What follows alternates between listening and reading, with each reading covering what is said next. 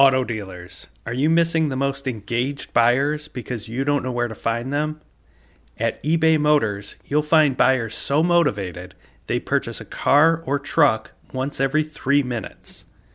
Just call 866-210-5362 and mention the code AUTONEWS to get 50% off your first 2 months. Hello, and welcome to Daily Drive. It's Wednesday, April 6th, 2022. I'm Jamie Butters, Executive Editor of Automotive News. Not everything happening in the auto industry is about electric vehicles, but a lot of it is. GM and Honda are teaming up to make EVs affordable. VW, with its new focus on EVs, is no longer pursuing global domination. And Elon Musk, who's made a lot of money on EVs, bought himself a seat on Twitter's board. Also, are you concerned about where all the minerals to make EV batteries are going to come from? Maybe some bad places? How about Canada? We'll get to that a little later. First, let's run through all the news you need to know to keep up in the auto industry. Remember Elon Musk's original master plan at Tesla? Start at the high end of the market to cover the expense of enough batteries to power a car and eventually offer more affordable models? Recently, however, he seemed to give up on the notion of a truly mass-market EV from the Tesla brand. So here's a twist. General Motors and Honda are taking up the idea. They plan to co-develop a line of electric vehicles starting in 2027. The company's latest effort will focus on compact crossovers. GM and Honda say the collaboration will enable global production of, quote, millions of EVs. The vehicles will be based on a new global electric architecture powered by GM's Ultium battery technology. The two aim to standardize equipment and processes for better quality and higher throughput. They also will discuss the potential to collaborate on EV battery technology to reduce the cost of electrification and improve performance. GM and Honda declined to specify a range of price points for the new line of EVs, but Ken Morris, GM's Executive Vice President of Electric, Autonomous, and Fuel Cell Programs, said the vehicles would slot below the Chevrolet Equinox EV in both size and price.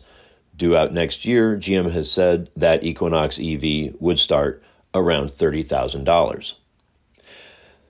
GM and Honda plan to build the EVs at existing plants. Yesterday's announcement is an extension of the partnership between the two automakers. GM is currently helping Honda develop 2 new EVs that will use Ultium batteries. Turning to Volkswagen Group, the automaker will eliminate 60% of its combustion-powered models in Europe by the end of the decade and sell fewer vehicles overall.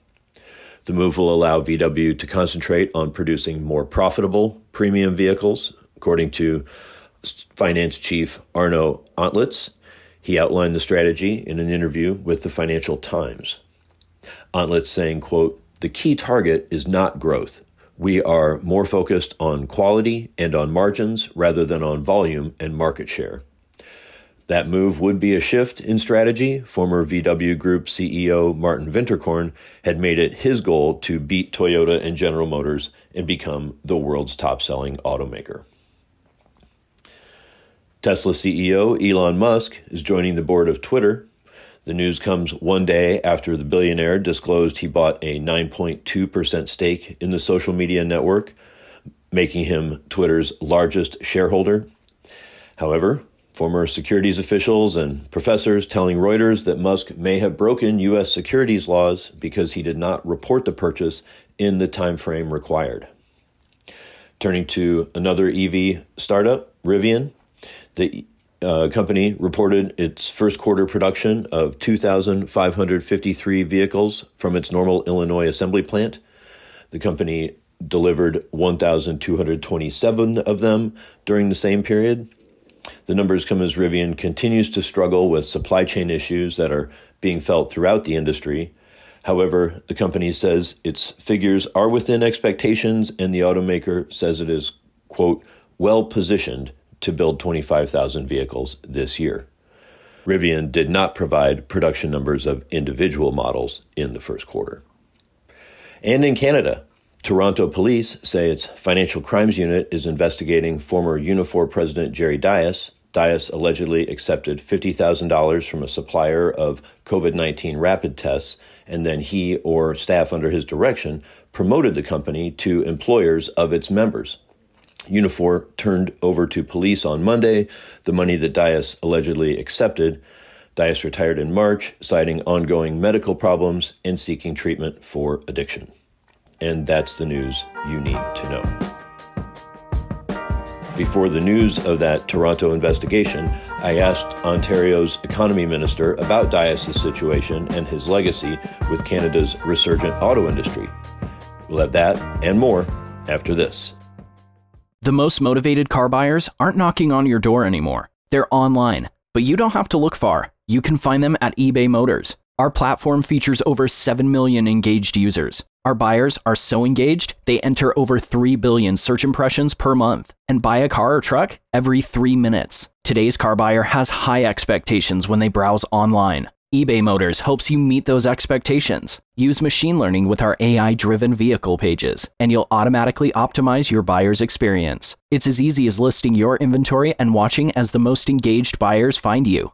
If you've ever uploaded your automotive inventory to a website, you have more than enough skills to get your cars listed on eBay Motors. It will feel like you're setting up an entirely new car dealership within minutes. Once you list your available inventory, you'll have additional support from the platform, including a single destination page for your entire brand. Want to generate more sales automatically? eBay Motors lets you choose between auction, classified, and fixed price listing options so the site does the heavy lifting. It even integrates with your existing dealer or vehicle management system. All you have to do is list your inventory, sit back, relax, watch a movie, and then check back in to see the sales you've made. How do you start? It's as simple as creating an account. Call 866-210-5362 and mention the code AUTONEWS to get 50% off your first 2 months. Find out why selling cars has never been this easy. That number again, 866-210-5362. Welcome back to Daily Drive. I'm Jamie Butters. Not long ago, Canada's auto industry was in trouble. It wasn't getting investments, it wasn't getting new jobs or products, and despite a new North American free trade agreement, U.S. politicians were pushing nationalistic policies over regional ones. But now, investments worth billions of dollars, Canadian or U.S. dollars, are becoming almost routine. To explain the turnaround and the role of regional cooperation, I spoke with Vic Fedeli, Ontario's Minister of Economic Development, Job Creation and Trade. Minister Fedeli, welcome to Daily Drive. Thank you very much, Jamie. Great to be here. So Ontario has been on a bit of a roll. The Stellantis LG battery plant was a big win. GM is about to start making light-duty Silverados again in Canada. And it sounds like maybe you're closing in on another EV battery plant. Do you feel like Ontario and Canada, is it up off the mat and back in fighting shape again? Yeah, I think a couple of years ago, we were really getting close to being on the ropes. And at least 4 years ago, when we heard from then Fiat Chrysler chair Sergio Marchionne tell former Premier Kathleen Wynne when she asked him about Chrysler expanding. And he said, basically, I'll paraphrase, you've made Ontario the most expensive jurisdiction in which to do business. And we saw one by one the car companies really scaling back, some like General Motors leaving. And Premier Ford said, that's it. We need to do something about this. And we are going to embark on a plan to lower the cost of doing business. And that plan was called Driving Prosperity. And here we are 4 years later. We've driven prosperity back to Ontario. So tell me a little more about that 10-year plan, Driving Prosperity. What are the key elements and how do you see making Ontario a more attractive location than, say, Michigan or Mexico or the southeastern U.S.? It started with the raw costs that all companies pay. And in Ontario, it's called WSIB. And that in some vernacular would be workers' compensation. We reduced that cost, the premiums, without reducing the benefits by 50%. And that's $2.5 billion in annual savings to companies. That was day one. Then we went to an accelerated capital cost allowance, which means, like the States, companies can write off their new equipment in year. That's $1 billion savings every year. Then we did not go ahead with the previous government's tax increases that were scheduled to come in just a few months after we took office. We canceled all the tax increases and have raised and never raised taxes since we got in. So we're at that lower tax level. And then very quickly, two more things. We lowered the cost of industrial and commercial electricity rates by 15 and 17%. And we lowered the provincial share of companies' local property taxes by $450 million. We cut red tape and reduced the burden by about $400 million a year in very specific, a lot of them auto-related red tape cuts. Boom. Now we've got a $7 billion a year lower cost of doing business. And that's what perked up the auto companies to have another look at Ontario. And that's really a big part of the success. Yeah, that's a lot of change. So, of course, the Stellantis LG battery plant and the plans for making EVs in Ontario has been a huge turnaround for the region. But EVs have been kind of a sore spot in U.S.-Canada relations recently, especially with U.S. President Joe Biden pushing incentives only for U.S.-made EVs. Do you feel like is that tension easing? Is that past now? Yeah, I feel that. I mean, we're never going to take our eye off the ball, Jamie, but, we've had a really good message to our friends across in the U.S., and that message is we're stronger together. And instead of hearing from you, buy American, we all should be saying, buy North American. There are 9 million Americans who wake up every single morning just to make a product to ship to Canada. Where would they be if we started getting into some kind of a trade hassle? 300,000 people in Ohio wake up every morning just to make something to ship across the border. So we've got so many industries, auto, lumber, steel, agriculture, they're all linked by this North America-wide supply chain. Your raw materials come from Canada. That's where the minerals are for these batteries. So we really do need to continue with the great relationship that we've had over the last century.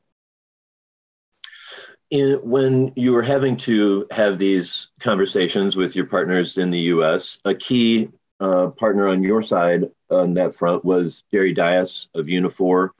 What do you make of his situation? He did so much good work for the Canadian industry, and now it feels like some of that's kind of tainted, no?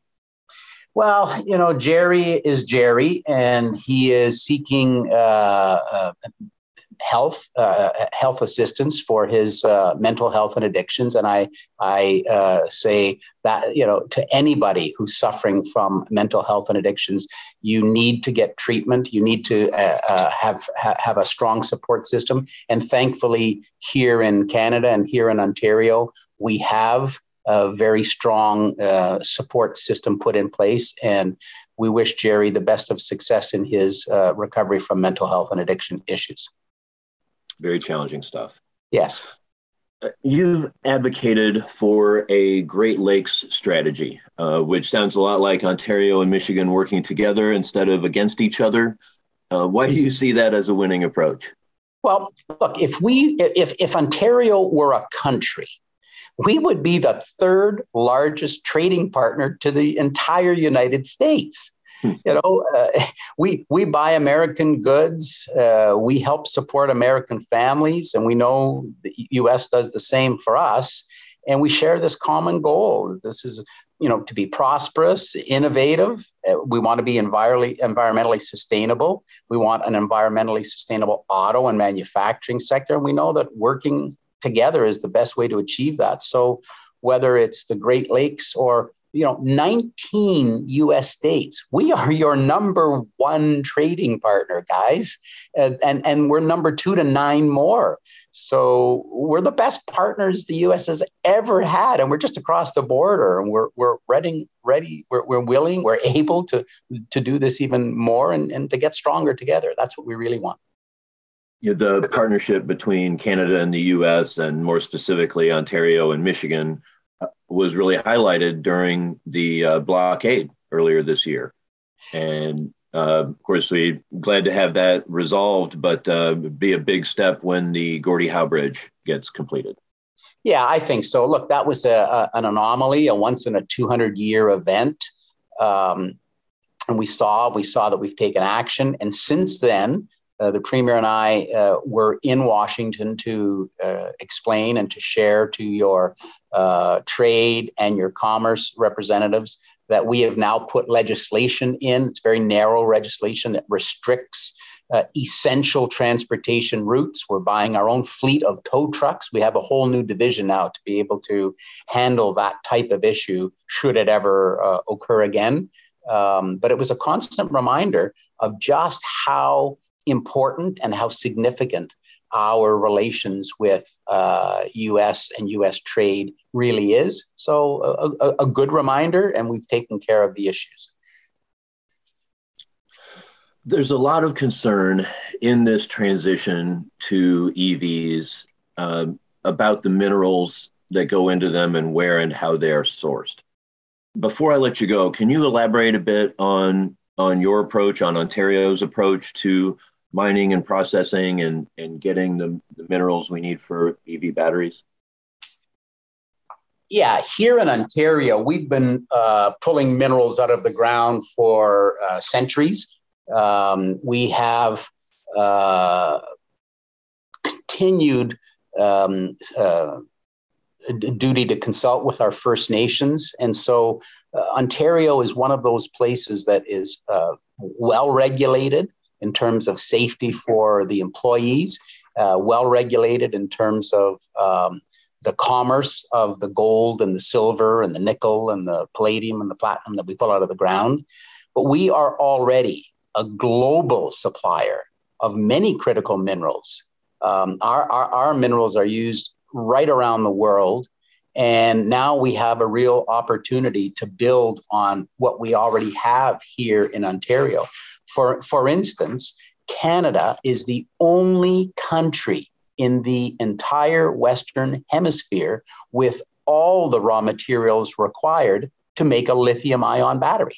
We have all that. In fact, right here, I live in northern Ontario, 3 or 4 hours north of Toronto, and just north of North Bay, where I live, is the town of Cobalt, aptly named for their cobalt. They have the only North American-wide permit for a cobalt refinery in all of North America. And so we will see them not only processing cobalt, but we hope making the precursor for batteries. We want to see value added. I've lived in the North for 65 years, and I tell you, we want to see value added come to the North. So when we're hauling nickel out of the ground and lithium out of the ground and graphite and processing cobalt, we want that value added to happen in Northern Ontario. And so that's something that we'll push hard for. The Premier and I announced a critical minerals strategy only a couple of weeks ago in Northern Ontario at Canada's only palladium mine.